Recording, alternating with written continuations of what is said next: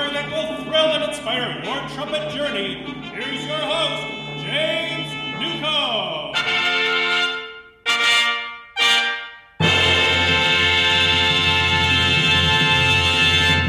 Welcome, everybody, to the show. I am glad to be in your earballs, and I am grateful that you have chosen to press play and spend a little bit of your very valuable time with yours truly on today's episode of Trumpet Dynamics. We're going back into the archives to bring to you an episode that was recorded in January of 2017 with the great Rex Richardson.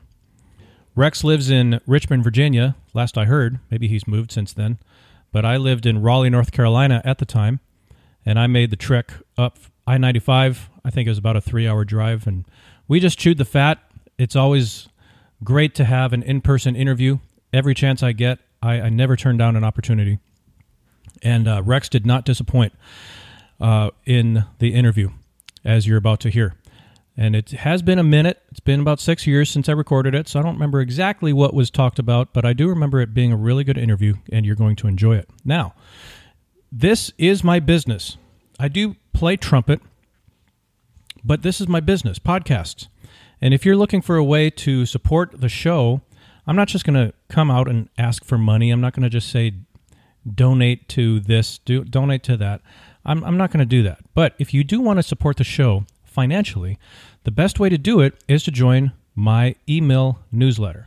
With the newsletter, I do promote things that are for sale. Some things are things that I've created. Other things are businesses with whom I affiliate and sell their products for a commission. But this is how I make my living. Editing podcasts, producing podcasts, and also just selling things that I believe in wholeheartedly to my email list. So this is not a pitch as much as an invitation. If you want to be a part of the show and support the show, just join the email list. I send an email just about every day. They're fun. I try to keep them light and entertaining. And, oh, by the way, there's a pitch for something at the very end, but I try to keep it, non-invasive, for lack of a better term. But I just want to throw that out there. TrumpetDynamics.com will take you to the place where you can join the email newsletter, and I'd love to have you. And if you choose not to, it's okay, because I'm not everybody's cup of tea. I just want to throw that out there and make you aware, make the invitation known. So, without any further ado, we've got some fresh content in the queue, and I'm also going to be releasing a few more archives in the coming weeks. But we've got some cool things coming up in the very near future on the podcast. So let's get into my conversation with Rex Richardson. We're going to talk trumpet, man. Cool, man. All right. So I always like to start out each interview with your beginning on the trumpet. And we were actually talking a little bit about this before we started. You're actually going to a little bit of a reunion from your younger days. So I'd like to know about your first exposure to the trumpet, what got you interested in it, and let's just go from there. Sure. Well, I kind of came into the trumpet a bit by accident. I mean, I was always interested in music from the time I was a little child. But then, I was an asthmatic kid, and my doctor told my folks when I was about 10 years old, hey, you should play a wind instrument. Yeah. And my best buddy at the time played trumpet, so I thought I'd try it out. And the way it played out for me, you wouldn't know now to hear my voice, but when I was a young kid, I apparently could kind of sing because I did a lot of stuff with church and school choirs, was very active as a singer. And I didn't get all that into the trumpet around until my voice started to get messed up, How did it get messed up? Not really sure what happened. Just sort of happened. As soon as puberty hit, it just kind of it just sort of disintegrated. And I remember being in the Honolulu Children's Choir when I was about 12 and no longer being able to play to sing the second alto parts, and I got thrown out of the group not long after that because I just couldn't hit the notes anymore. And you lived in Honolulu? Yeah, my dad was in the Coast Guard for a long time, so we were stationed there a couple times in Hawaii. Wow, I got married on Lanikai Beach. No kidding, man. On Oahu. Yeah. Yeah, barefoot. Wow, very nice. Very nice. great setting for that. Mm-hmm. You know, wow, it was amazing. I didn't appreciate it as much as I would now, of course, at the time being a kid. But then I moved to Northern Virginia, where my folks still live, and really started getting into the trumpet. And, had a great teacher, someone a lot of people will know through the National Trumpet Competition, Dennis Edelbrock, who founded that, was my teacher. And, man, he was great for me because I was a terrible player when I was 13 and 14, and he just started setting me on a better path, you know. And the reunion you referred to has to do with a group called the Brass of Peace. It was founded by retired Army Colonel Gilbert Mitchell. And I guess it would have been like 1976 because they're celebrating the 40th anniversary of the founding of the group tomorrow night. And so I joined it maybe in 84, 85 or something. I guess I was a sophomore probably in high school and played in it my last 3 years. And it was an amazing experience. It was really a very important part of my musical upbringing, you know. So that whole part of the country, in terms of growing up as a trumpet player, was amazing. You got DC there, where per capita they have way more trumpet players probably than anywhere else. They have all the military guys. Yeah, exactly, and all like real high level pros, you know. So that was just a great stroke of luck for me, as someone who became very interested in music and the trumpet, to be in that area as a high school kid. It's funny. I just talked to Bernie Edelstein. Really? He was episode number 99. And he had asthma when he was a kid. No kidding. And he had the exact same, like the doctor told him he should play a wind instrument. Yeah, no kidding. Wow. How about that? I'm in pretty good company then, I suppose. So Rex and Bernie Edelstein Wow. both had asthma. Do you still have it? I still have it. Really? You know, it's funny. It seemed to have worked initially in that I within a few years, like in high school, I didn't seem to have any asthma symptoms at all. And then when I got to Chicago, I went to college there, and I started going out and playing in the jazz clubs. This is back in the days where you could smoke in the clubs. Yeah. And so I was playing in smoke-filled rooms several nights a week pretty quickly. And, man, everything seemed to get jacked up again. Between that and the really hardcore Chicago winters we had for a few years in a row, that seemed to sort of reawaken the asthma for me. So it's well under control now, but it's never quite gone away since then. You know, Chicago winters. I grew up in Minnesota. Oh, and man. I was in the military in Korea. I left the military about this time last year, and we lived in Minnesota. So we moved from Korea to Minnesota, and my wife and I just looked at each other like, no, we're going back to North Carolina, because I was stationed here before, and Yeah. those winters are just no joke. Man, especially in Minnesota. Minnesota makes Chicago like balmy. I mean, it's so hardcore there. When I lived there, I used to go up there all the time. I mean, Oh, yeah. Twin Cities has such an amazing music scene Yeah. that there was always a lot going on. But man, I always dreaded going up there in January or February. I remember this year, April 15th, it was like 14 degrees in the morning. Yeah. And I just said to my wife, In April. we're not doing this. Yeah. Yeah, that's just... Yeah, in Minnesota, you always like get this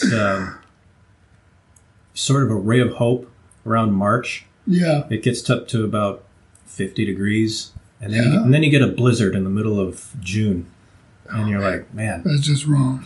That's just wrong. In fact, I'll be going back there in early March, and I'm just hoping for that ray of sunshine kind of weather, because I'm playing the Jazz Festival at the University of Minnesota in the Twin Cities. And last time I played it, we lucked out too. It was like almost warm enough to rain. I'll just put it that way, you know. So I'm hoping it'll be So relatively balmy again. You know? Denny Edelbrock, was he like, if you were to think of one teacher from your childhood, would he be the number one influence as a I trumpeter? would say overall, probably. Really? I mean, I had a relatively small number of teachers, but they all had a great impact in different ways. You know, worked with Chikowitz at Northwestern, and worked with Chris Gecker at Aspen.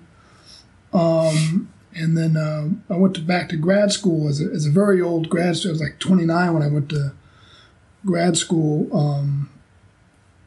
And at the time, I didn't even get a music degree initially as an undergrad. I got a degree in anthropology. So when I showed up as a 29-year-old, no longer a kid, trying to get a master's degree, and I'd been touring around the world for years, making my living as a player, but I didn't have a music degree.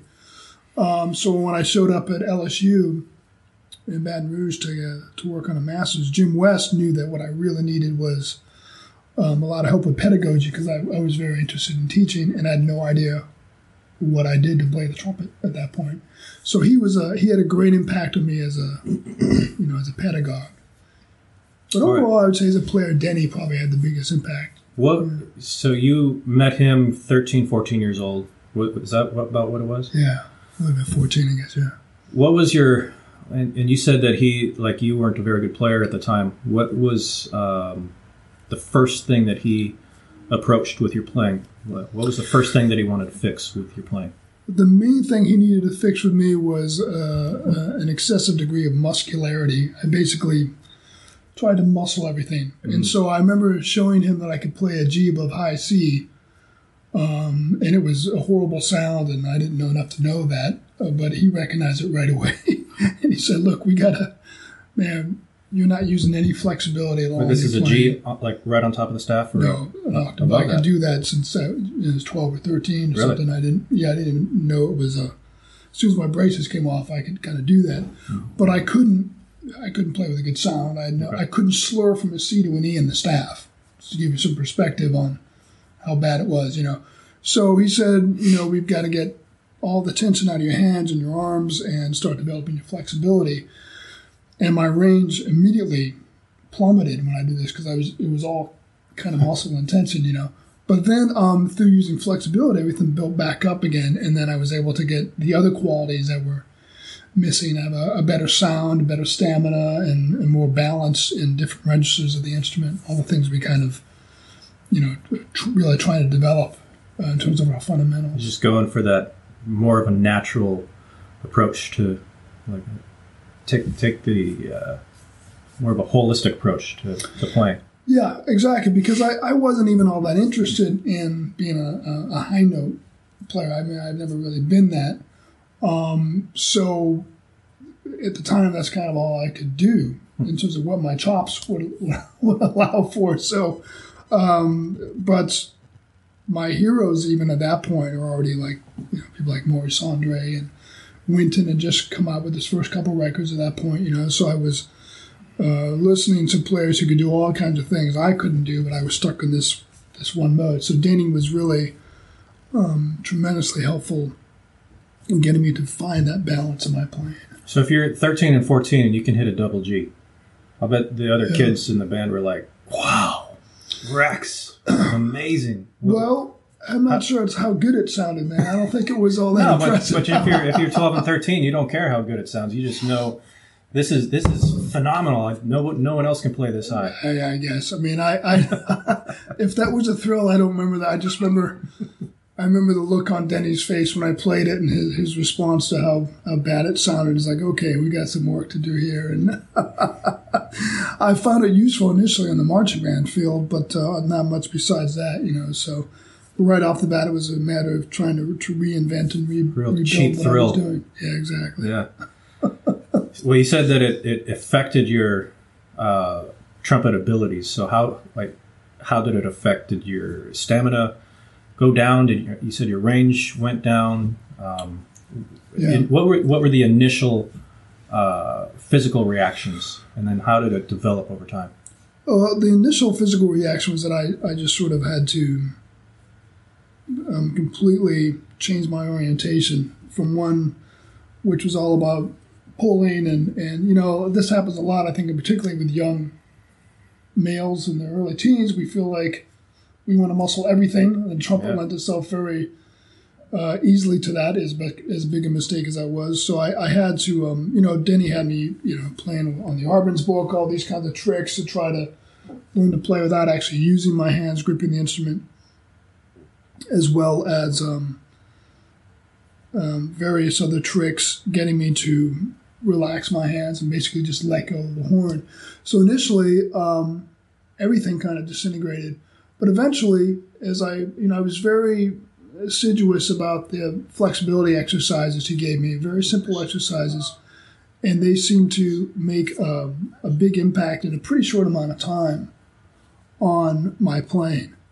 I mean, I remember from not being able to slur from a C to an E early my freshman year to being able to do a lip trill on high F a year later as a sophomore, all because of these flexibility exercises and getting the muscle out of it, Man, it's interesting to wonder what would have happened if you didn't have that intervention from Dick. Yeah, with another teacher, man, I might not have figured out how to play, So this colonel, he retired, was he like an Army band colonel? Mm-hmm. Okay, so yeah, and you were telling me some of the names, some I don't know, but I'm sure people watching this know. Jeff Work from in the Oregon or Portland, Oregon Symphony. Oregon Symphony, yeah. And man, all these superstars. Now you were all in this sort of all-star brass band. Yeah, there were some. I mean, I remember when I was in it, I was just thrilled to be playing with people like these guys. And it was like Alan Meek, who's a trombonist, who I believe has been principal in the Singapore Symphony for a long time, and Scott Weiss, who's been director of bands at University of South Carolina for a while and was at Indiana University, and he was a tremendous trumpet player. Scott Jones is now director of bands at Ohio State, I think. He was another trumpet player. And I forget the lady's name who's principal horn in the Philadelphia Orchestra, but she's an alum. So a lot of great folks came through that group, and it was, as we mentioned, being in that area was a tremendous resource for young brass players, because the per capita number of brass players at the professional level in that city, in that whole area, metropolitan area, is way higher than probably anywhere else, maybe in the world, because of all the professional service bands there. So I didn't realize how lucky I was until years later, but everyone had a private teacher, and everyone was kind of hardcore, and all the band programs were fairly serious up there. So it ended up being a very, very fortunate place to try to pursue music. So degree in anthropology. Yeah. What does someone think they're going to achieve with a degree in anthropology? Probably about the same they might achieve with a degree in music performance, I think. It's about as marketable, I would say. No, I went to Northwestern as a trumpet major, but to be honest, I wasn't very happy with what was happening there at the time. I really enjoyed studying with Mr. Chikowicz. He was what everyone said he was. He was a great man and a great teacher. He was just kind of tired by the time I got there. I got there late in his career. He was kind of winding down, and so he was team teaching, and I wasn't real happy with the other teachers I was working with at the time and other elements of the music program. And I felt like I needed to kind of get out in order to sort of save my career.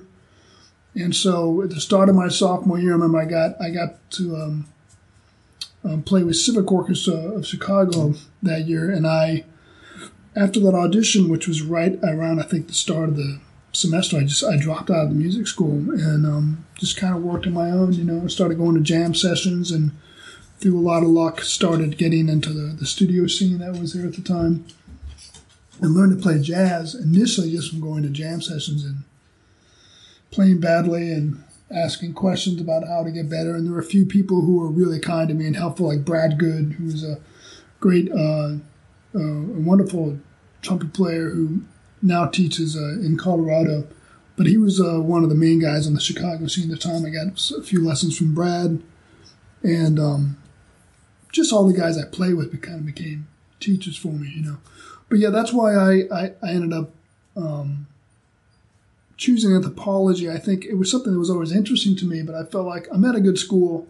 I should get a degree. I had considered trying to transfer to another school, but I decided to stay in Chicago. I felt like I was really kind of growing up musically there. And stuck around for a few more years before I left for New York. Well, it's interesting because you travel the world now. Yeah. And you said that you traveled the world in your 20s, so that's like a study of anthropology, Yeah. Yeah. in its own right. Sure, absolutely. That's I mean, interesting. it did definitely seem to color my experience with different cultures because right off the bat in the 90s, I was exposed to some of the most disparate cultures from our own. Like Rhythm and Brass is a group I play with since 1995, and we toured Saudi Arabia 3 times in the 90s, all before 9/11. Things got really rough with that relationship, but it was fascinating and bizarre, and also kind of fantastic, to have the exposure to that part of the world. And yeah, so a lot of my exposure to different groups of people and different cultures around the world has been viewed through that lens of having studied anthropology as an undergrad. It's interesting how previous experiences, they come into play once you really find your groove. Like you really find sort of discover what you're meant to do. Yeah. And then all of a sudden, all of these things that you've done that until that point you thought were sort of irrelevant, all of a sudden they become relevant, and you find ways that they can that they contribute to what you're doing. Yeah, that's true. So you're traveling the world with Rhythm and Brass. Is this before LSU? Yes, this started in 95. Yeah. And when I was still living in Chicago, and then I went to, I left New York in 97 and started touring with Joe Henderson there, great jazz saxophonist. So at the time, that was relatively short-lived because Joe was in bad health and he only toured through about August of 98. So for that period of almost a year or so, I guess I was touring with both groups and just kind of hoping to avoid conflict, and living in New York, but not really on the scene because of how much I was traveling, Mm-hmm. But yeah, all of that was before I decided to try to go back to grad school to try to get an actual music degree. Well, what made you decide to pursue a degree? Like you're already successful in certain respects. What was the deciding factor that said, I'm 29, I need to get a degree? Tell me about that. Well, it all was tied with the idea of moving to Baton Rouge in the first place. Okay. The weird thing, the weirdest chapter of my life, maybe in some ways, is moving to Baton Rouge from New York City because of a girl. All right. Not the one I ended up marrying. I married someone else 2.5 years ago. Everything's good. She hasn't killed me yet, so I figured this is it's working out well. But I did get engaged to someone else while I was in Baton Rouge, but I moved there feeling like maybe it was time for me to have a little more stability in my life. The touring was great, but it was the chaos that surrounds all that. I mean, it'd be 1 month of all this money coming in, the next month it'd be nothing. And trying to have something that felt like a real life and felt like any kind of a base, I started to realize how difficult it was if all I had was a touring income. So I said, I've always enjoyed teaching. It'd be great to be able to do maybe some teaching at the college level. I'm not going to get to do that with a bachelor's degree in anthropology. So not teaching music anymore. No, or not even anthropology. You could teach someone how to sweep a broom. Yeah, perhaps. So you make this decision, you're going to go to LSU, right? And is for to improve your playing, or as far as being a musician, how did that factor in? No, it didn't. It didn't really factor in at all. As a kind of knew how to play, but I mean, there's always things to improve. I mean, I'm 47. I'm still working in terms of study specifically. That wasn't really the goal. It was about getting a degree and trying to figure out. I didn't know much about what I did to play because I hadn't had any real lessons since I was 19 at that point. So I was playing, so what's happening physically, how it all works. That was a big gap as a teacher. That's maybe not my strongest point, but it's much better now than it was then when I entered grad school. And so I started a master's degree and on the jazz side to do some jazz teaching, while earning a classical degree. Graduate supervisor came in and said, man, there's more money, can basically triple your assistantship. It's like a doctorate, man. I never thought about doing that because I was still touring at the time, and that was kind of my main income and just doing some adjunct teaching down there. I said, sure. I'm going to finish it, man. And so the way it played out was kind of brutal because I did in 99, in fall of 99, it was ABD. And so 2.5 years to get a master's and a doctorate. Wow. It's bad. I mean, no sleep, eating badly, no exercise. I would not recommend it to anyone either. So, and then I finally took it, and it wasn't until the spring semester 2006 where I was like, man, I haven't finished my put the final paper together and did a lecture recital and finished the doctorate. On my short list. Anyway. I appreciate that greatly. I don't think I'd be in my own short list. I've got so many heroes over the decade. Short list favorite, Giuliano Sommerhalder. I don't know if you know Giuliano. He's maybe 30 now, I think. And we were together at the Australasian Australasian Trumpet Academy with John Foster, who's another phenomenal period instrument trumpet player and really one of the best in the world. And so it was Giuliano and me and Joel Brennan, another wonderful player who's an American teacher in Australia. But Giuliano, Concertgebouw Orchestra for a couple of years. He was maybe 24, 25 or something when he got that. And a Munich competition when he was like 17. I mean, just absolute phenomenon. But the musicianship just really kind of blew me away. A lot of inspiration for practice. Turned out to be a heck of a nice guy, too. I feel like a person I'd say is one of my new favorite players.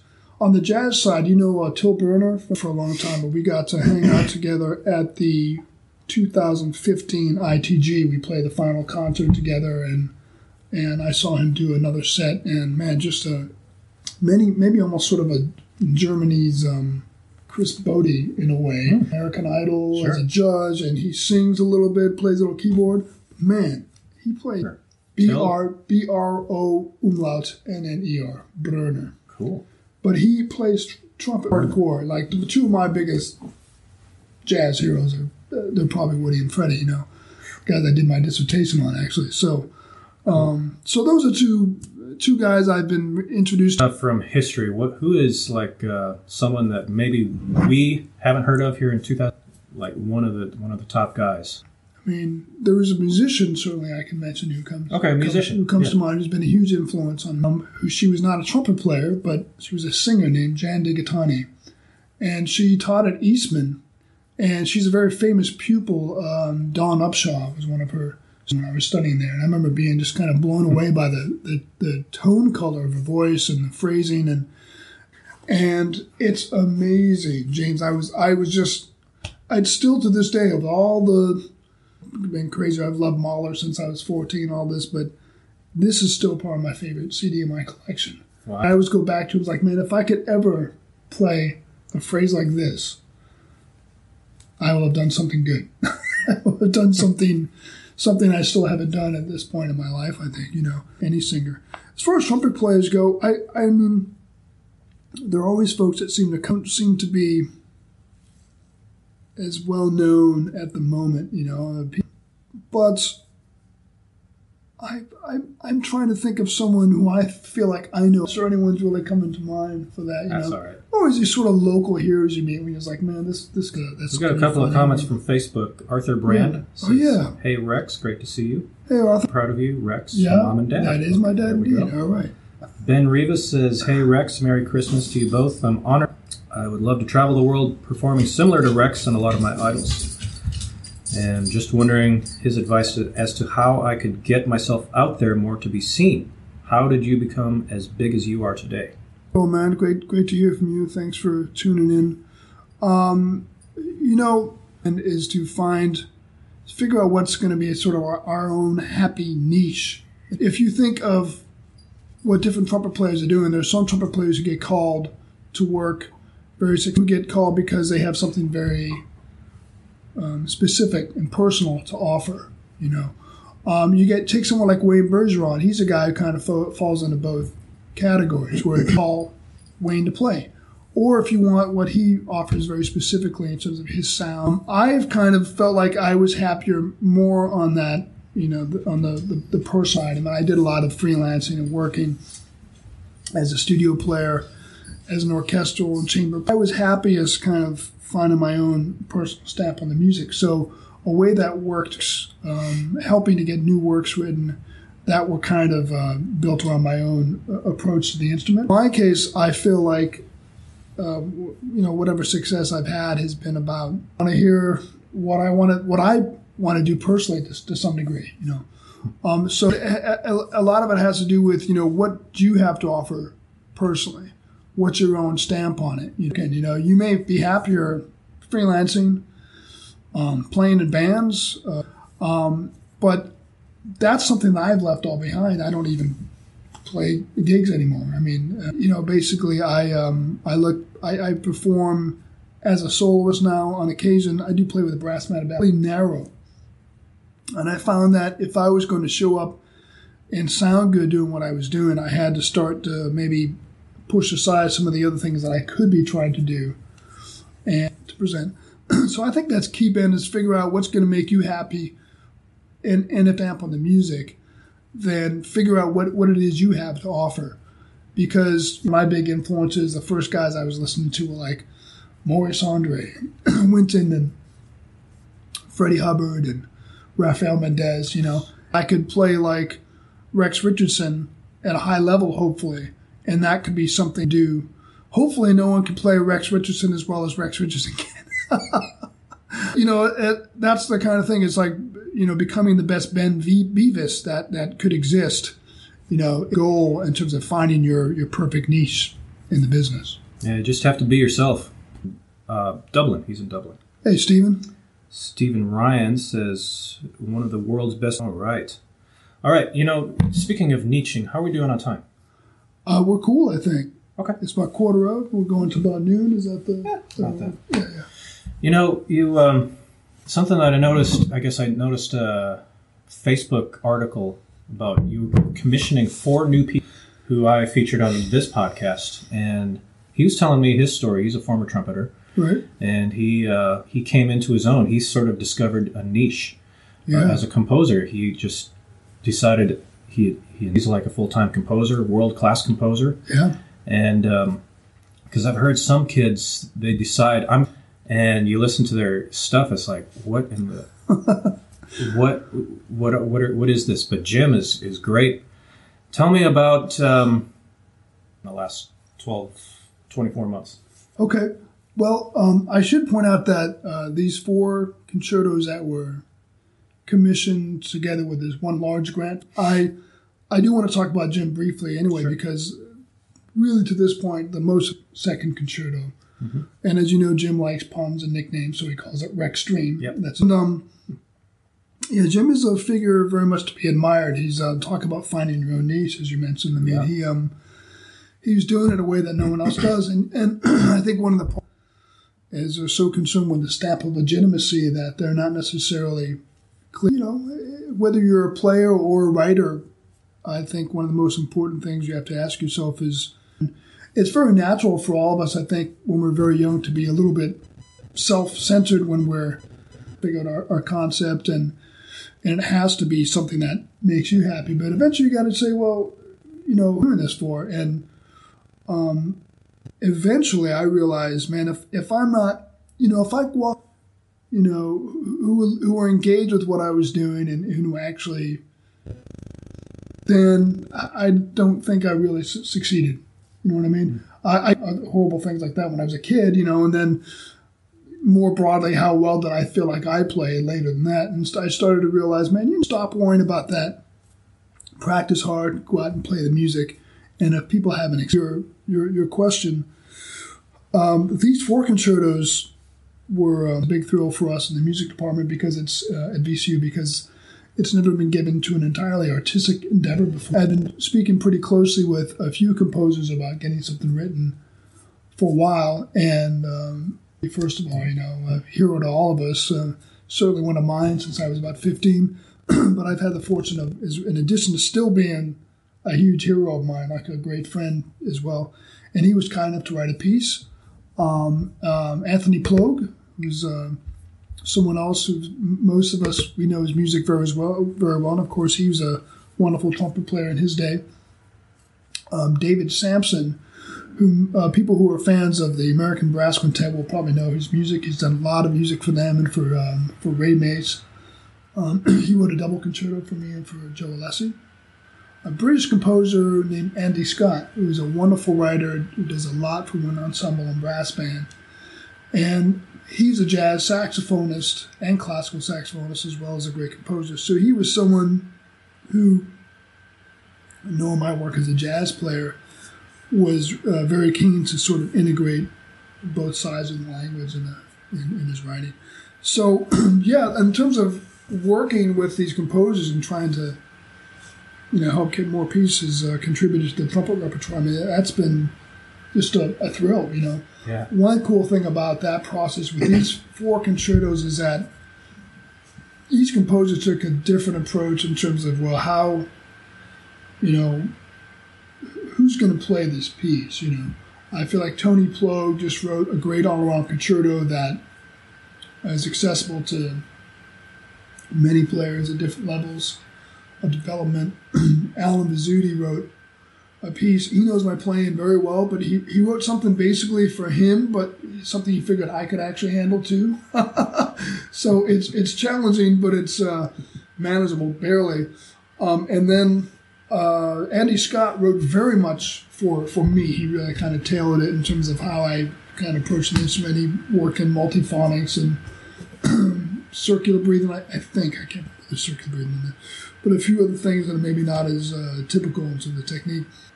David Sampson basically wrote his language. He did what he does and wrote this wonderful large-scale 3-movement concerto for trumpet and trombone. That's awesome. The Haydn Concerto is 200 years old, and it's still one of the staples of any freshman in college. And it'd be cool to see, we're not going to see it, but 200 years from now, one of these concertos, wouldn't that be something? If 200 years from now, if kids in the University of Mars or wherever the next place to colonize, they're playing the Rex Stream Concerto, wouldn't that be something? I would love that, man. That would be amazing. I mean, I'm hoping these pieces will find their way into the standard repertoire. They're all great pieces, and they're all worth playing and worth being heard, I think. So. That's cool to be a part of history. And one thing I like about doing this podcast is sort of reliving the history of the trumpet. It's really cool. So we're going to say a couple of things from Facebook, and then I have one question, and we're running short on time here. So Ben Beavis says, great advice, thank you. Allison Kaiser says, hello. Thanks. Hi, Allison. Thanks for teaching me to sound like myself, she says. Oh, that's awfully cool. Thank you. And then that's all for Facebook for now. But this last question is a doozy. Okay. And to be fair, this is my first time ever asking this question of anyone. All right. So this is experimental, so it's a nice way of saying we'll see how this goes. Okay. Let's imagine yourself, you are on stage. It can be any situation, but you're on stage, and the audience is on its feet. They are cheering wildly. They don't want any more, and they don't want any less. Everything is just perfect. What have you just done? What an awesome question. The best way to answer that is to say that I've channeled it. I've succeeded in channeling the music, being kind of the vehicle for the music in the right way. It's like it makes me think of a wonderful quote by Tom Harrell, who's another one of my favorite living jazz trumpet players. And, I heard an interview of Tom years and years ago, and it's not real easy for him to speak because he's medicated because of the schizophrenia he suffers from. So every word he says is kind of heavy just because of that, because it's a little bit labored. But I remember him being asked something along the lines of, what is this all about for you? Why do you do this? And he says, when I succeed, essentially, I am being the best vehicle for the music that I can be, because then I am rewarded by being allowed to experience beauty. And I was like, wow, it's hard to put into words what we do, but I think that's as close as I've heard, And I think it comes down to that, when you're on stage and everything goes well, it's so many factors come into play. It's the vibe you have, the vibe of the audience, the vibe of the orchestra or band, or whoever you're playing with, your appearance, your demeanor, the way the music goes, the piece you're playing. All these things kind of come together, and there's, you have the experience you're describing. Then it's an incredible combination of elements, I think, that makes us happy we're alive, at least for the moment. Not that we're not happy we're alive most of the time, but you know what I mean? It's this sort of heightened experience that reminds you of, like, man, this is what it's all about, man. This is why I'm here, is to be able to participate, to be able to facilitate that kind of experience for a large group of people. And in the meantime, I'm rewarded by being allowed to experience the beauty of that moment. Well said. That's a good experiment. I think I'll keep it. That's a great question, man. You should keep that.